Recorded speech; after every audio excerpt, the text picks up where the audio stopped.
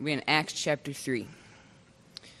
Now Peter and John went up together to the temple at the hour of prayer, the 9th hour. And a certain man, lame from his mother's womb, was carried, whom they laid daily at the gate of the temple, which is called Beautiful, to ask alms from those who entered the temple, who, seeing Peter and John about to go into the temple, asked for alms. And fixing his eyes on him, with John, Peter said, "Look at us." So he gave them his attention, expecting to receive something from them. Then Peter said, "Silver and gold I do not have, but what I do have I give you. In the name of Jesus Christ of Nazareth, rise up and walk." And he took him by the right hand and lifted him up, and immediately his feet and ankle bones received strength. So he, leaping up, stood and walked and entered the temple with them, walking, leaping, and praising God. And all the people saw him walking and praising God. Then they knew that it was he who had begging alms at the beautiful gate of the temple. And they were filled with wonder and amazement at what had happened to him. Now, as the lame man who was healed held on to Peter and John, all the people ran together to them, and then to them in the porch, which is called Solomon, greatly amazed. So when they saw it, he responded to the people, "Men of Israel, why do you marvel at this? Or why look so intently at us, as though by our own power or godliness we had made this man walk? The God of Abraham, Isaac, and Jacob, the God of our fathers, glorified his servant Jesus, whom you delivered up and denied in the presence of Pilate, when he was determined to let him go. But you denied the Holy One and the just, and asked for a murderer to be granted to you, and killed the Prince of Life, whom God raised from the dead, of which we are witnesses. And his name, through faith in his name, has made this man strong, whom you see and know. Yes, the faith which comes through him has given him this perfect soundness in the presence of you all. Yet now, brethren, I know that you did it in ignorance, as did also your rulers. But those things which God foretold by the mouth of all his prophets, that the Christ would suffer, he has thus fulfilled. Repent, therefore, and be converted, that your sins may be blotted out, that times of refreshing may come from the presence of the Lord, and that he may send Jesus Christ, who was preached to you before, whom heaven must receive until the times of restoration of all things, which God has spoken by the mouth of all his holy prophets since the world began. For Moses truly said to the fathers, "The Lord your God will raise up for you a prophet like me from your brethren. Him you shall hear in all things, whatever he says to you. And it shall be that every soul who will not hear that prophet shall be utterly destroyed from among the people." Yes, and all the prophets from Samuel and those who follow, as many as have spoken, have also foretold these days. You are sons of the prophets and of the covenant which God made with our fathers, saying to Abraham, "And in your seed all the families of the earth shall be blessed." To you first, God, having raised up his servant Jesus, sent him to bless you in turning away every one of you from your iniquities. You may be seated.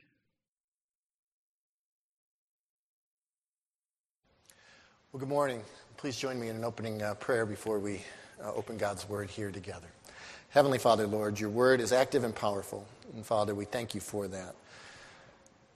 Lord, you are a God who desires to communicate truth and life and light to all people.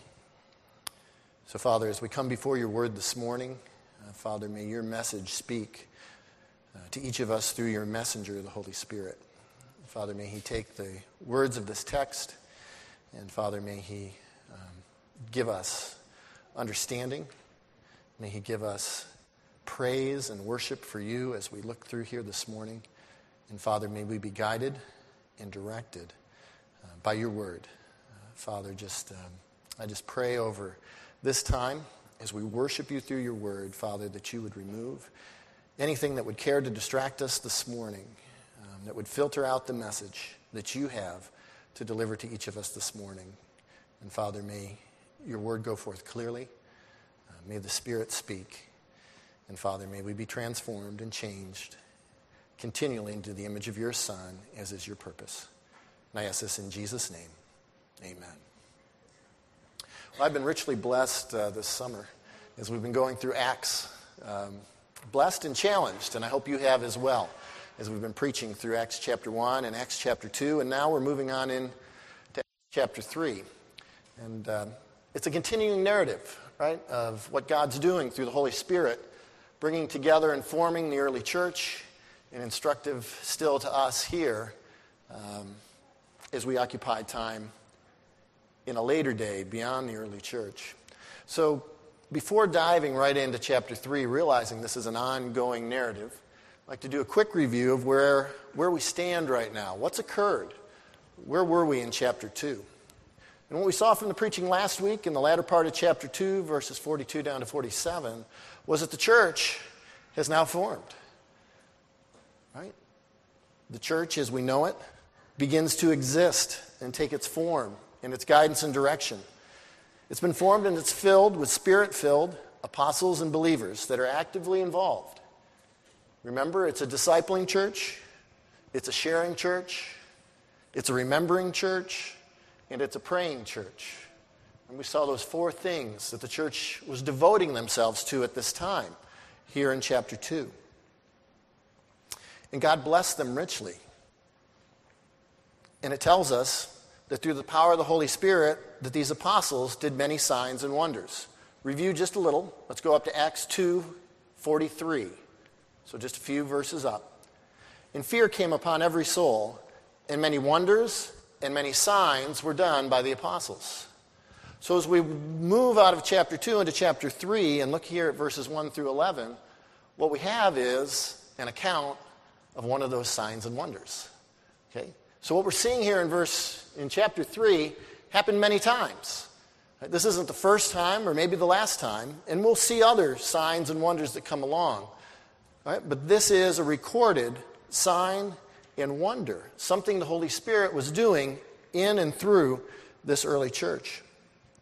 So as we look at this account this morning, I don't want to focus on the miracle per se. It's important. We'll look at it, we'll understand it, we'll see how God brought it to pass. But let's not miss God's purpose in performing the miracle.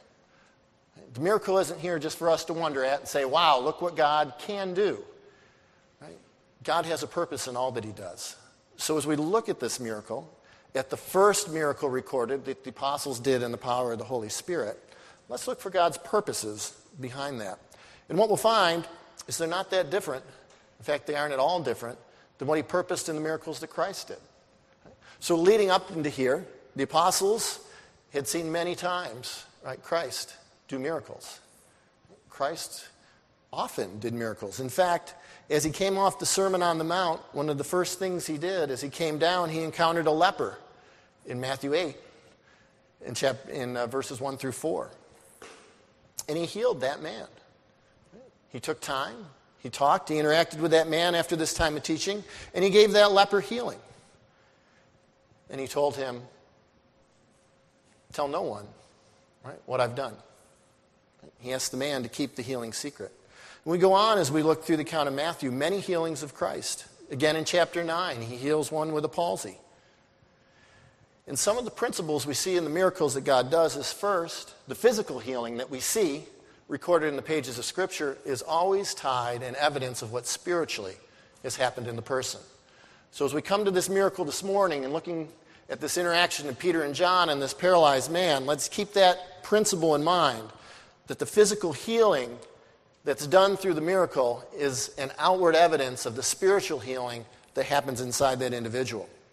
Secondly, Christ's miracles were not to impress a crowd, but to impact lives. Christ wasn't looking to draw throngs to him in a matter of following him to see what was he going to do next, right? He wasn't a traveling sideshow, right, of miracles. That wasn't the intent. That wasn't what God was desiring. The miracles God did through Christ, right? The miracles that Christ worked were to impact people. They were to shape and to change lives. And the impact that God was looking for was to transform them and translate them from the kingdom of darkness into the kingdom of light. Now where we sit, contextually, is after Pentecost, right? Christ is risen. He's no longer walking the earth performing miracles. But the Holy Spirit has now come after Pentecost and resides in these believers. And the Spirit will do nothing other than the will of the Father and the will of Christ, just as Christ did nothing other than the will of the Father. So now we see the Spirit at work through these disciples, through these apostles, doing the same things Christ was doing while he was here. It's the same, right? The Spirit and God and Christ all are one. That concept of Trinity. So this healing that we're going to see this morning caused great wonder. It caused great interest in the crowd and allowed Peter then to share the gospel to impact their lives. We see the same pattern repeating here. It's very purposeful, as all acts of God are. Right? God is a purposeful God. Let's look at Acts 2:23. Again, just backing up a little bit where we've been in Acts.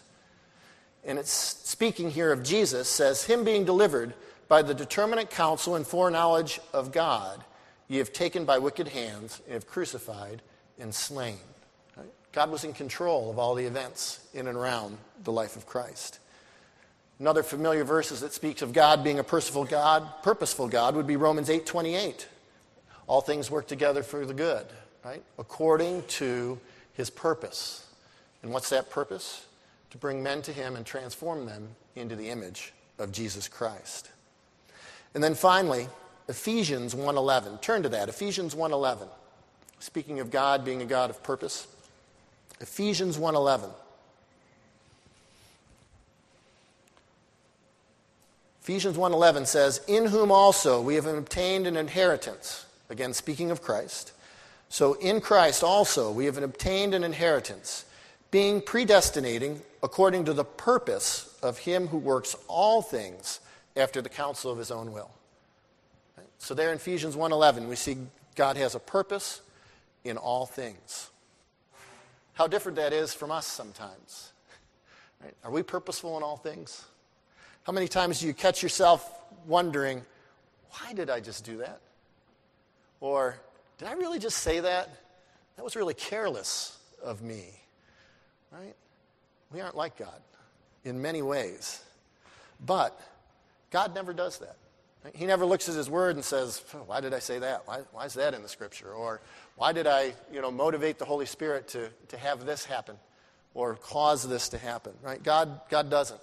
And the closer we walk with God and the better we're led by God, the less often we'll have those moments in our lives as well, where we wonder, why did I do that? Because God will guide us to do the things that are productive for him. So God is purposeful. He's got a plan, and he's got timing that he works together, brings together to work his plan. His plan and timing are to have his word, the gospel, bring men to him, bring them to a full and abundant eternal life. That's God's plan. That's his purpose. That's what he's working throughout history. That's what's in the pages of Scripture in a big overview. So God has purpose in all he does. And that will be clear now as we turn our attentions to Acts chapter 3. Because what we're going to see is a blind man begging alms. But he will have his true need met in order to glorify God and spread the gospel. We're going to see a blind man begging for alms in verses 1 through 5.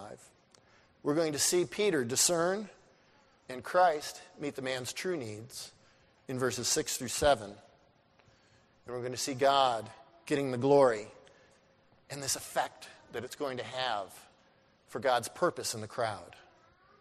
So we'll meet the man, we'll discern the needs and see how it's met in Christ, and we'll see God glorified for his purpose.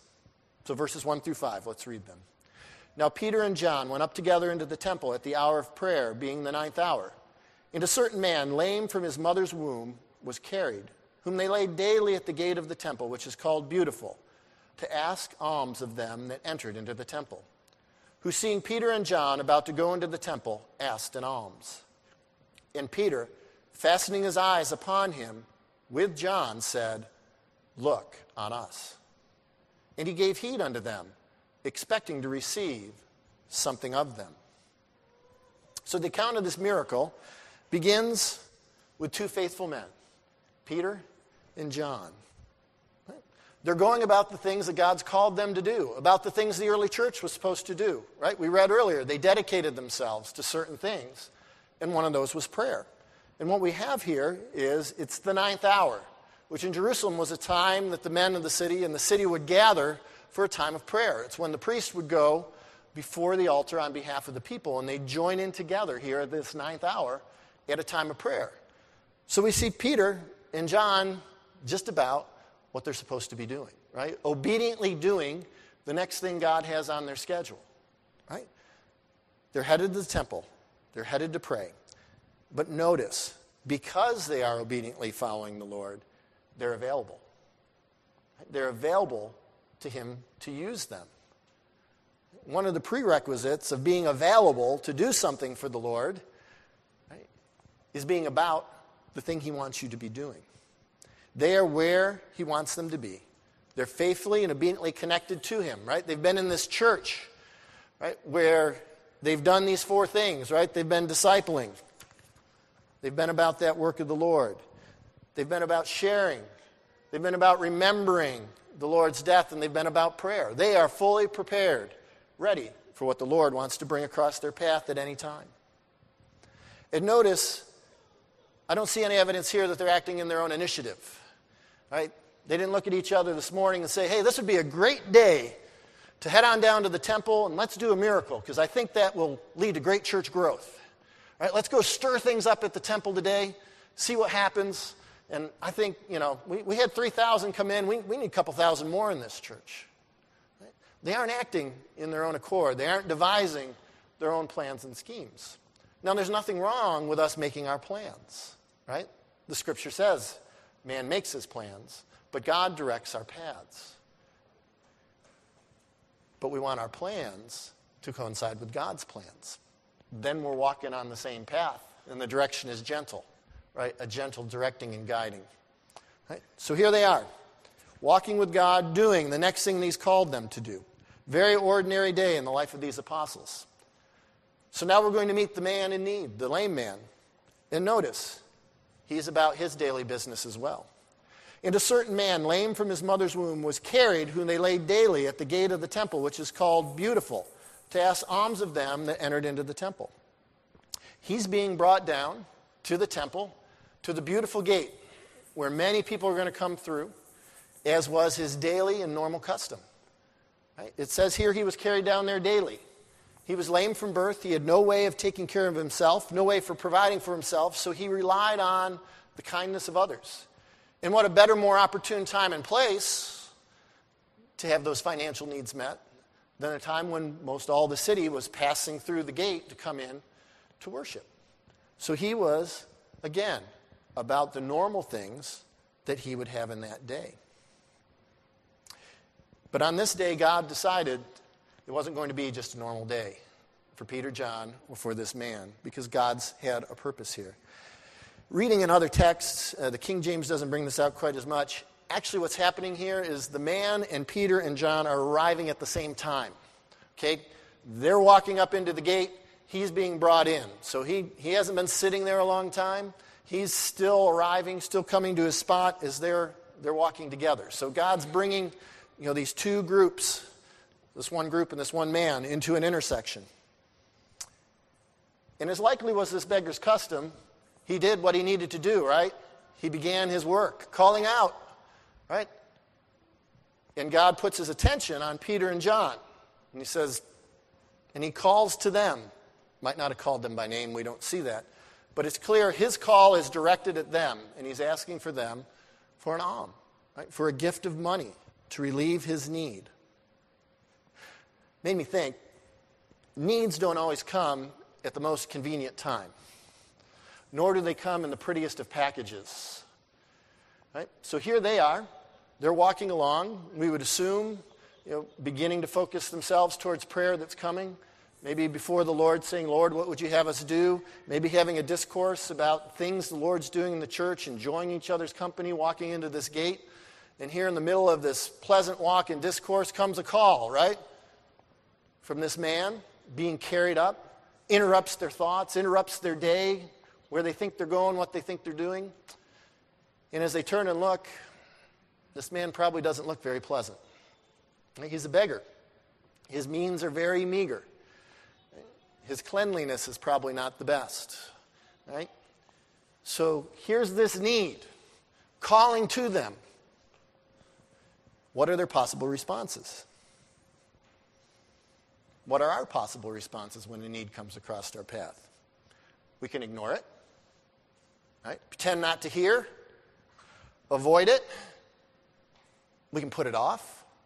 Well, he'll be there when we come back out of the temple. I'll take care of him then. I'm pretty focused. We're having a good conversation. I want to get on in and worship, right? I'll take care of that when we come back out. He'll still be there. He's always here. I can do it tomorrow, right? He's here every day. Right? That man's been here every day for 40 years of his life. I can wait. They could dump and run. I got a couple shekels in my pocket.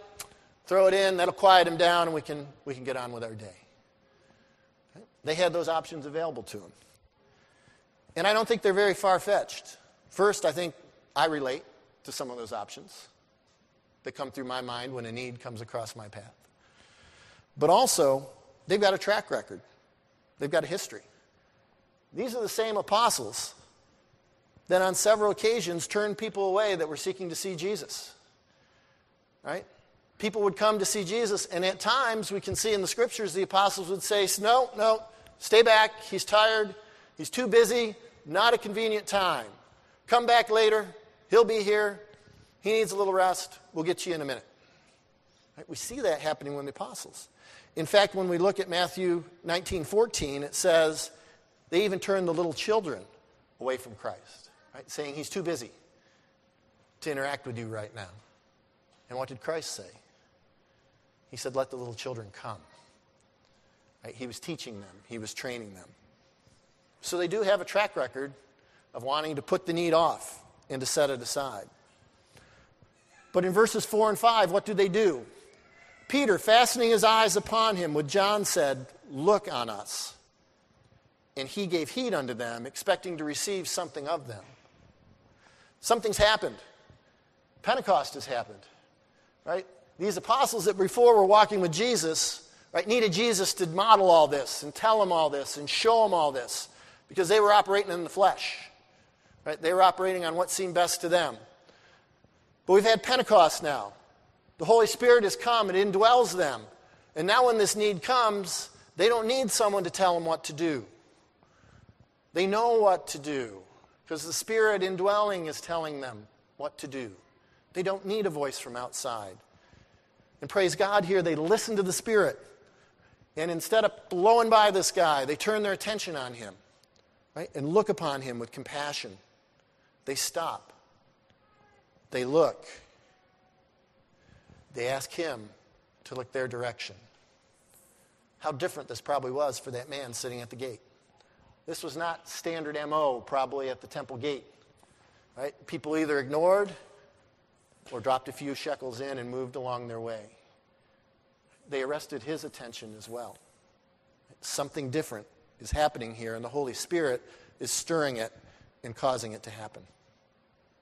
So in these opening 5 verses, we see Peter and John become aware of a need and be completely available to what the Holy Spirit would have them do to meet that need.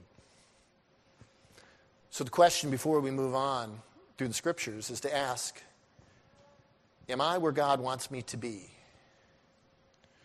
Am I about doing what God wants me to do? Is that a regular pattern in my life? Am I asking him? Am I inquiring? Am I choosing? Does that come across my screen? Do I desire to do what God wants me to do? Church, are we available to him? Are we available to hear the call like Peter and John did? And I think some evidence of that would be in how we respond to need. Right? How do we respond? Do we ignore it? Are we too stressed? Do we avoid it? I don't want to get involved in that mess right now. Or do we look upon the need with compassion, asking what God would have us do to meet that need? So what's the outcome of these faithful servants' obedient, compassionate approach to this beggar? We see it in verses 6 and 7. Peter says to the man, "Silver and gold have I none, but such as I have give I thee. In the name of Jesus Christ of Nazareth, rise up and walk." And he took him by the right hand and lifted him up, and immediately his feet and ankle bones received strength. The true need here wasn't money, right? The man had a perceived need. Right? He perceived he needed alms. Right? I need to be able to go to the market and get some food, or have someone do that for me. Obviously, he was lame. I need means. But Peter, being alerted by the Holy Spirit, discerned the true need that this man had. And the true need was for Peter's compassion to stir this man to accept the power and the authority of Jesus Christ in his life. This should sound familiar to us. Right? We've got the Holy Spirit here at work through Peter, and the Spirit's going to do what Christ did. Turn with me to John 4, 13 through 15. John 4, 13 through 15.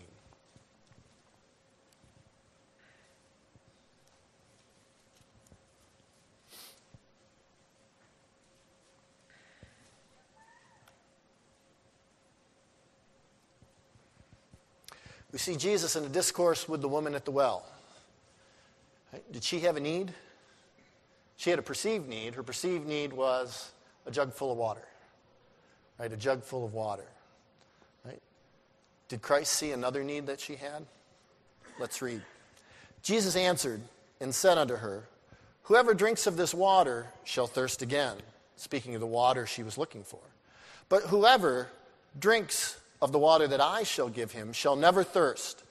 But the water I shall give him shall be to him a well of water, springing up into everlasting life." And the woman said unto him, "Sir, give me this water, that I thirst not, neither come hither to draw."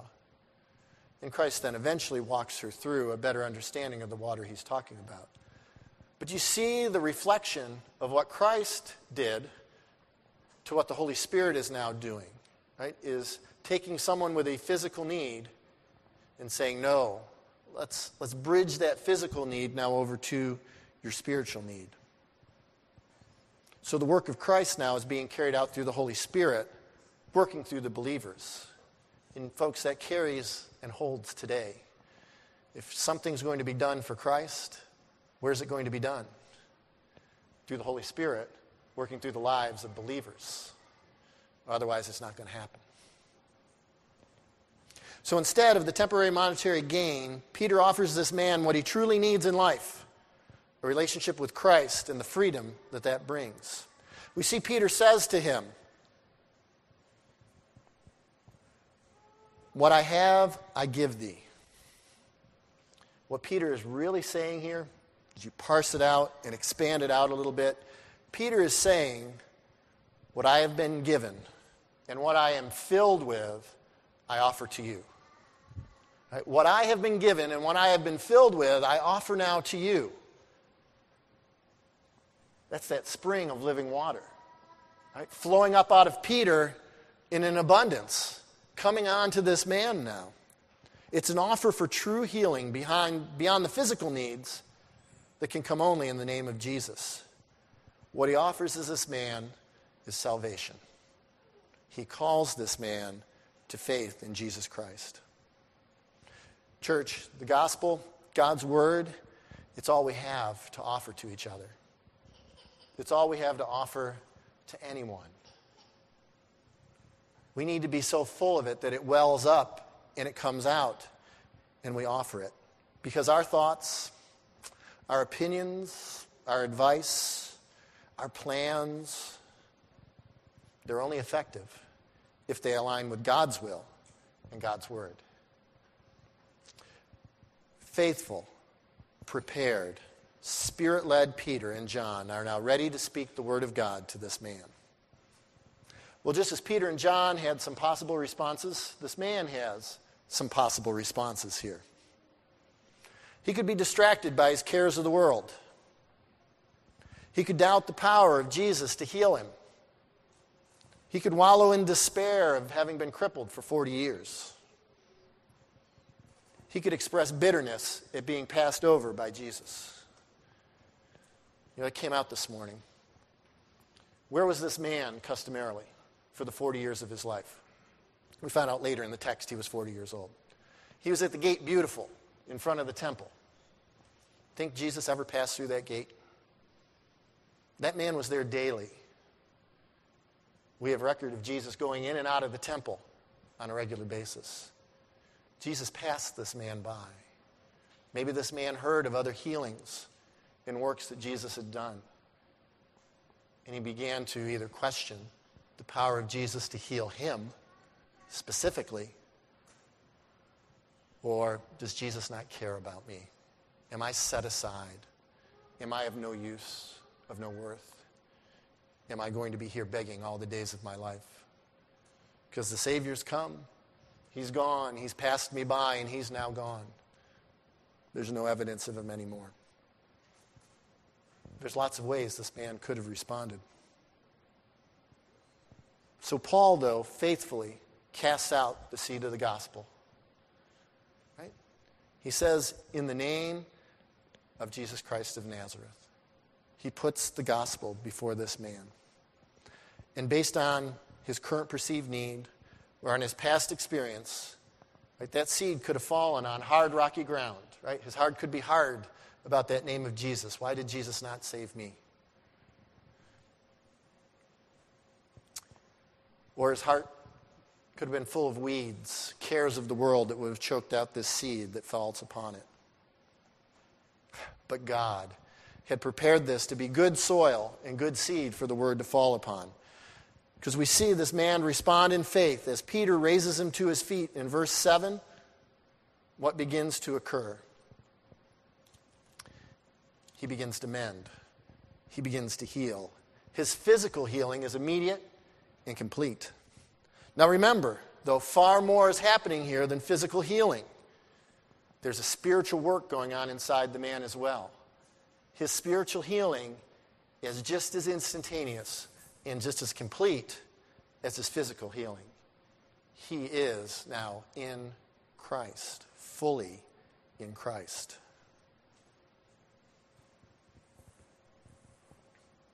So as we go about our day, what do we offer those? What do we offer people that are in need? Come to us with a question and with a need. Do we know the word well enough to offer them that? Or do we settle for platitudes and our own thoughts and our own plans?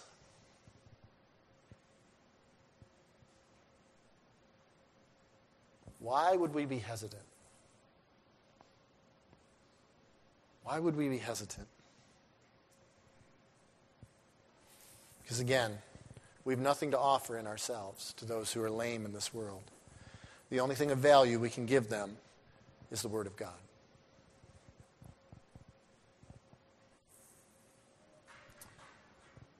So we've seen the need discerned by Peter, and we've seen the Holy Spirit, through Peter, meet that need in this man's life. So when we do that, when someone gives God's Word and another accepts it, what's the outcome? What happens? Let's look in verses 8 through 11 as we continue on. And he, leaping up, and stood and walked and entered with them into the temple, walking and leaping and praising God. Here we see the evidence of this spiritual transformation in the man.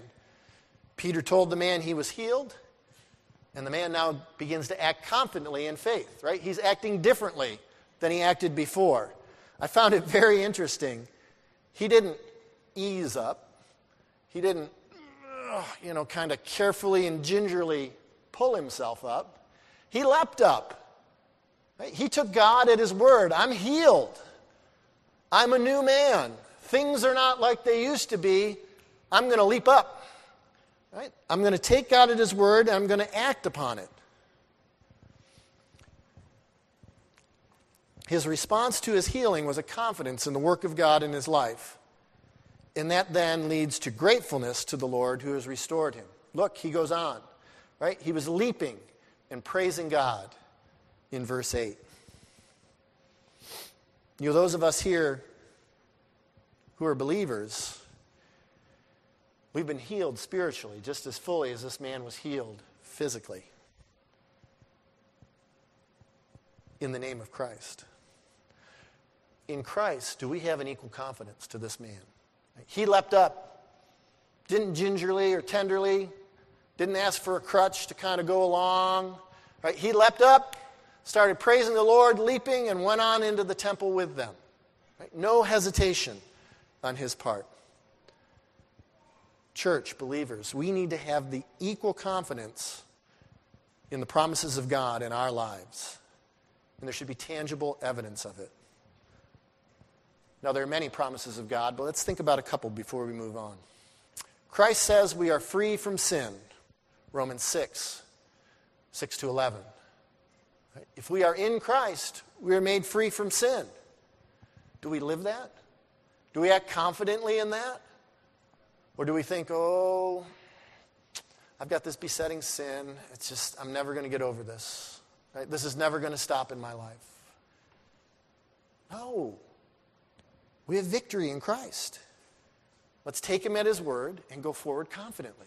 Don't wallow in it anymore. How about, I will never leave you or forsake you? Do we believe that? Do we live our lives like we believe that?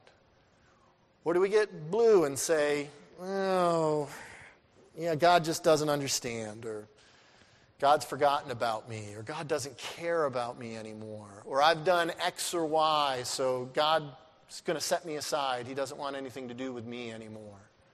No. The Word says, I will never leave you or forsake you. How about Romans 8:28? I will work all things for your good. Do we live like that? I think, Steve gave a great example last week of, in prayers, when someone's sick, has an illness and might be dying, certainly we want to pray for their recovery.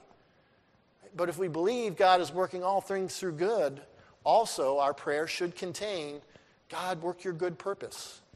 If Brother Joe, I think we called him Joe last week, is going to die, let him do it well, that you might be glorified.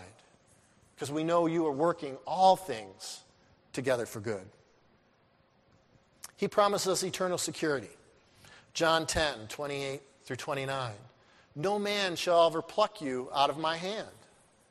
Do we live that way? Do we have that confidence to go about serving him, knowing that man cannot pull us away when we are in Christ? He wants us openly and confidently to live like the promises of God are true. So what's the outworking? This man takes this bold, leaping act of faith. He's praising, shouting praises to God. What does it do? Verse 9. And all the people saw him walking and praising God. And they knew that it was him, which was begging for alms at the beautiful gate of the temple. And they were filled with wonder and amazement at that what had happened unto him. Right?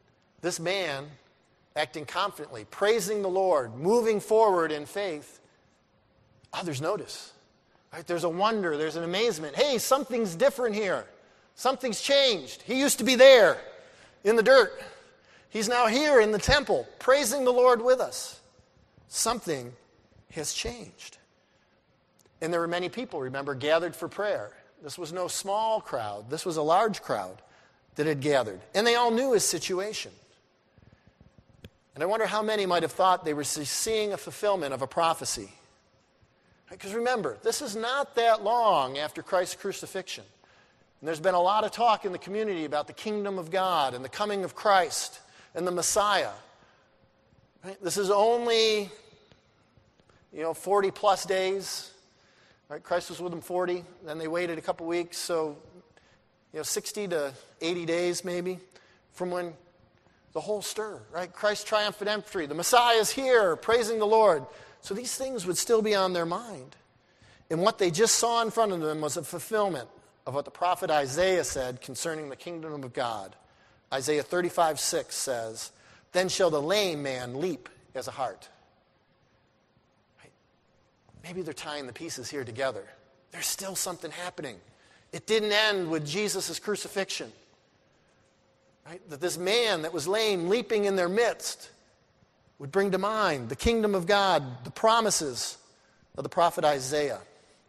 And this drew them then to further seek out what was happening here, just as God had purposed. Right? We're back to God's purpose. Right? Let's not get lost again in the miracle. Just as God has purposed, what happens? They gather around John and Peter at Solomon's porch. Look at verse 11. "And as the lame man which was healed held Peter and John, all the people ran together unto them in the porch that is called Solomon's, greatly wondering." So have you personally experienced the complete healing that comes from God? I've been talking about complete healing today, and maybe that's not connecting for you. What's this spiritual healing? What's this new thing we're talking, or this new birth, or this change, this interchange that we're talking about? It comes through faith in Jesus Christ. We'd be remiss this morning if we don't think about that. Have you personally experienced this wonderful spiritual healing inside you that comes, as we see, in the name of Jesus Christ of Nazareth? Have you placed your faith in Him and Him alone for your salvation? Is your confidence in His finished work on the cross on your behalf? Or are you trusting in yourself in some way? And are you now, can you say, "I'm changed, I'm dedicated, I'm available to what the Lord would do in and through my life"? Folks, it starts there. If I have anything to offer you this morning from the Word of God, it's His offer of salvation, right, to those who will realize their sinful state before a just and righteous God, but also realize that He in tender compassion and mercy sent His Son as the complete and full and total payment for your sins, for any sins. In that placing your faith in that Son, in His finished work for you, translates you from walking as a child of darkness in the way of the world and coming judgment. Through the work of Christ alone, you now are eternally secure, walking a life of light and life in and through the indwelling Holy Spirit. If you have a fuzziness about that, if you have an uncertainty about that in any manner, shape, or form, please delay no longer. Find someone. I'd be glad to talk to you. Steve, Ralph, the men here, a woman here. Find a believer here who can sit and open this Word and give you that assurance that you've been changed, that you've been healed.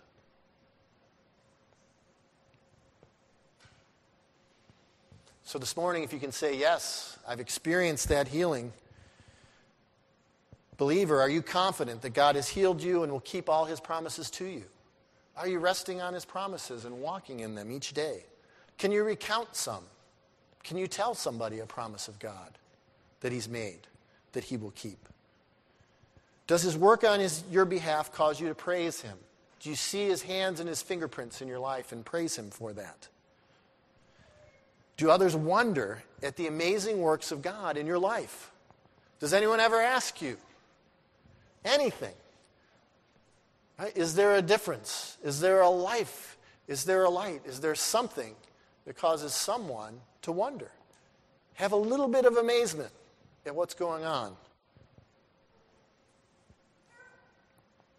So the response to God's miraculous work in our lives is to praise him, to have a praise that causes others to wonder.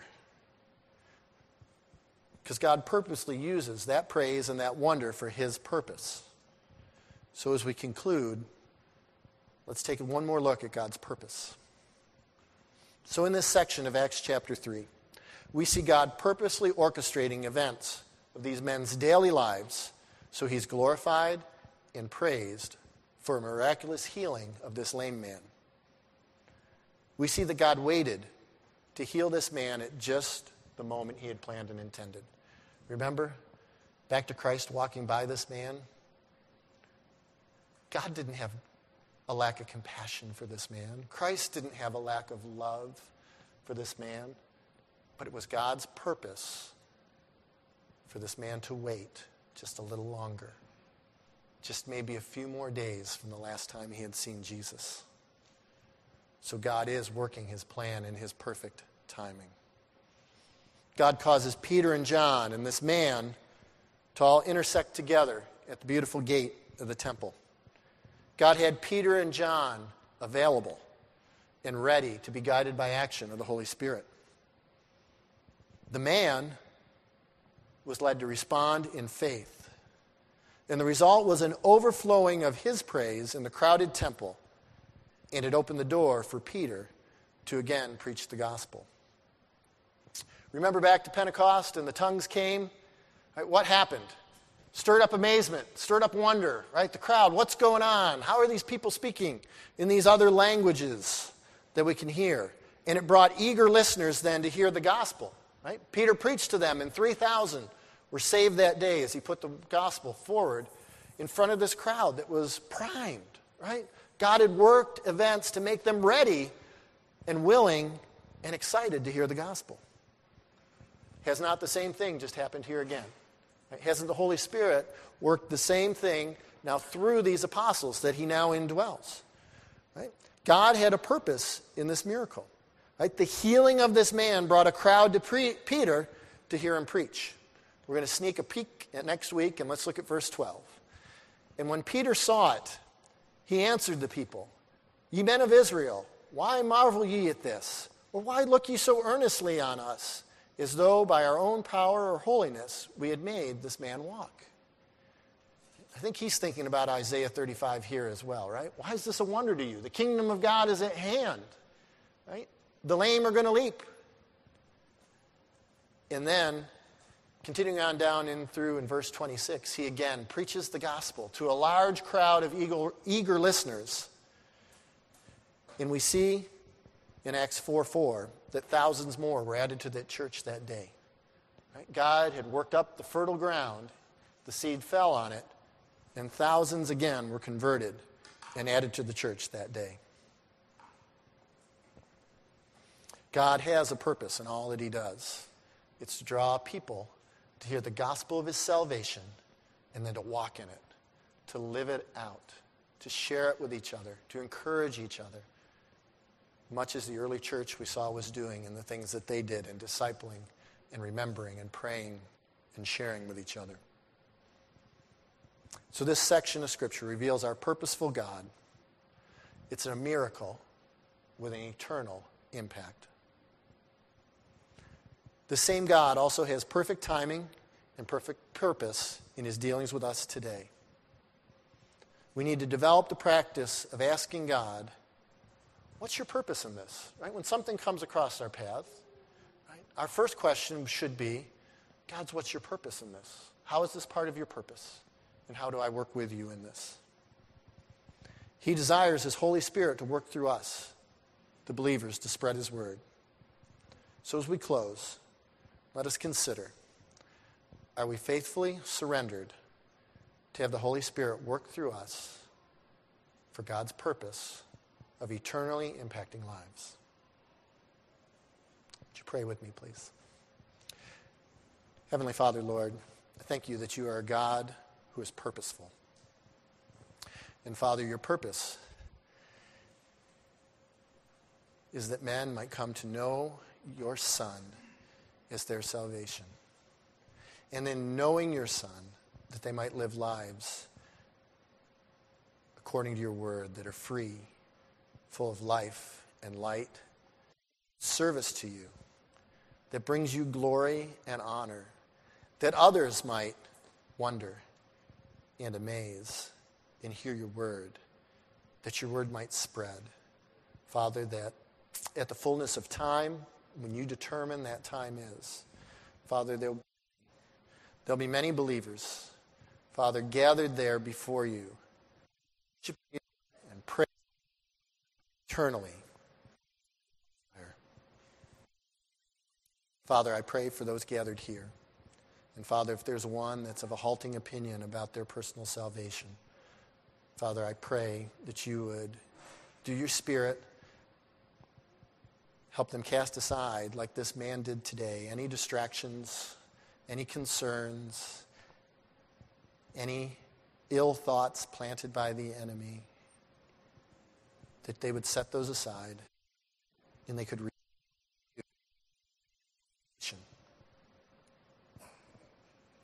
Father, I also pray for those who are gathered here who are believers in your name, Father, that we would walk lives committed to you, fully knowing your eternal purpose, fully reliant on your sure promises, Father, that you might be praised and glorified, and Father, that others might see you and be drawn to you. Father, I pray this in Jesus' name. Amen.